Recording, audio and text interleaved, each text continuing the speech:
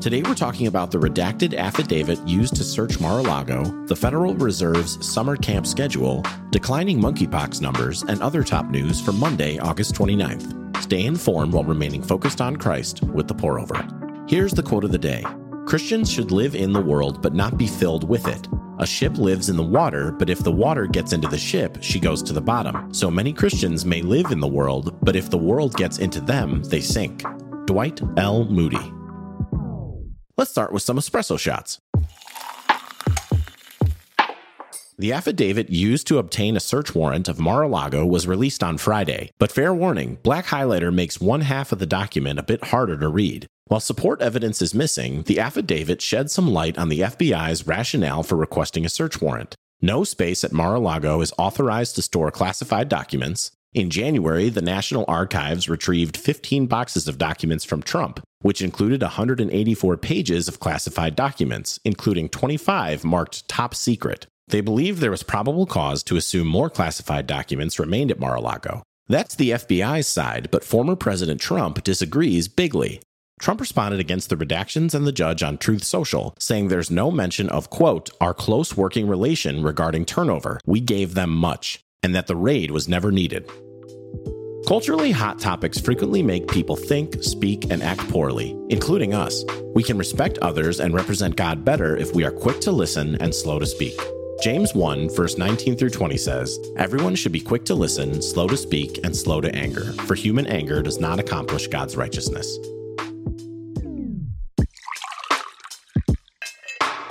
The Federal Reserve had its big annual conference in Jackson Hole, Wyoming, and Chairman Powell's mountain-adjacent speech caused a mini avalanche in New York. July's rate of inflation was good, but not good enough for Powell. Powell said it takes more than 1 month to signal that prices are actually declining and reiterating the central bank's commitment to raising interest rates until 2% inflation is achieved, calling price stability the bedrock of our economy. None of that is new, but Powell also predicted rates would remain high for a while to keep inflation down, saying history warns against prematurely taking the foot off the gas, and that seemed to spook investors. The Dow Jones tumbled 1,000 points, 3%, and the tech-heavy Nasdaq fell almost 4% after Powell's speech. Our hope is never contingent on economic performance. It's much more secure than that. Regardless of whether things get worse or better during your lifetime, everything eventually ends well for followers of Christ. Psalm 18, verse 2 says, the Lord is my rock, my fortress, and my deliverer, my God, my rock where I seek refuge, my shield and the horn of my salvation, my stronghold.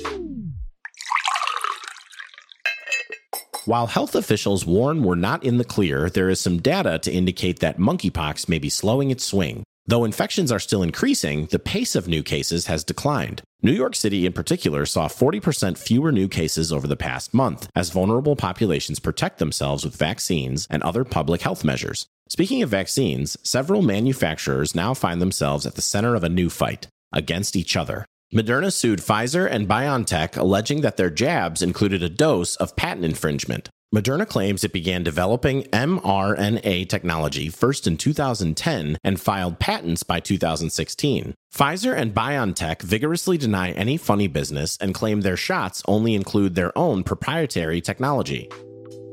Here's a verse to consider when it feels like disease never sleeps. Rejoice in hope, be patient in affliction, be persistent in prayer. Romans 12:12. Electrolytes are mostly salt, so if your electrolyte drink is sweet, then, yeah. Popular electrolyte drinks, think things that end in "aid," usually have low amounts of electrolytes in suboptimal ratios and contain fillers. Element is the tasty electrolyte drink that gives you everything you need and nothing you don't. That means a science-backed electrolyte ratio, 1,000 milligrams sodium, 200 milligrams potassium, 60 milligrams magnesium, and no sugar. Element is giving the pour-over readers 8 single-serve packs free with any order. That's a great way to try all 8 flavors and share Element with a friend. Don't worry, they offer no questions asked refunds. It's truly risk-free, so try it today. Check out the link in our show notes. In other brews, here's a rapid round of updates. College football's Week 0 kicked off Saturday, giving fans a little taste of the season before full schedules start this week. Week 0 featured a matchup between Northwestern and Nebraska that was played in Dublin, Ireland, with Northwestern squeaking out the upset. A Chipotle restaurant in Lansing, Michigan voted for a side of unionization with its burritos. The successful union vote is a rarity in the fast food industry and a first for Chipotle. It follows the more than 200 Starbucks locations that voted to unionize in the past 10 months.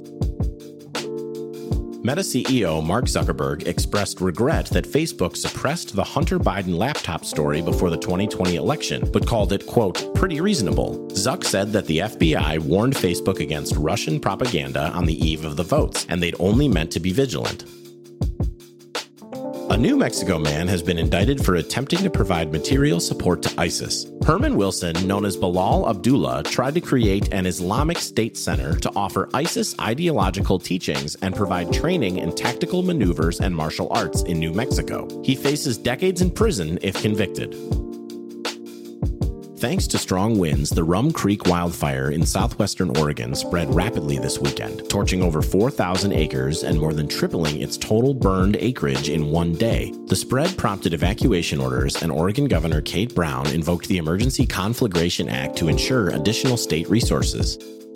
That's all we have for today. Thanks so much for listening. If you're listening on the Apple Podcast app, give us a 5-star rating and drop a review. If you're listening on Spotify, give us a follow and hit the notification bell to never miss a new episode. We appreciate your support and hope you have a great day. We'll see you on Wednesday.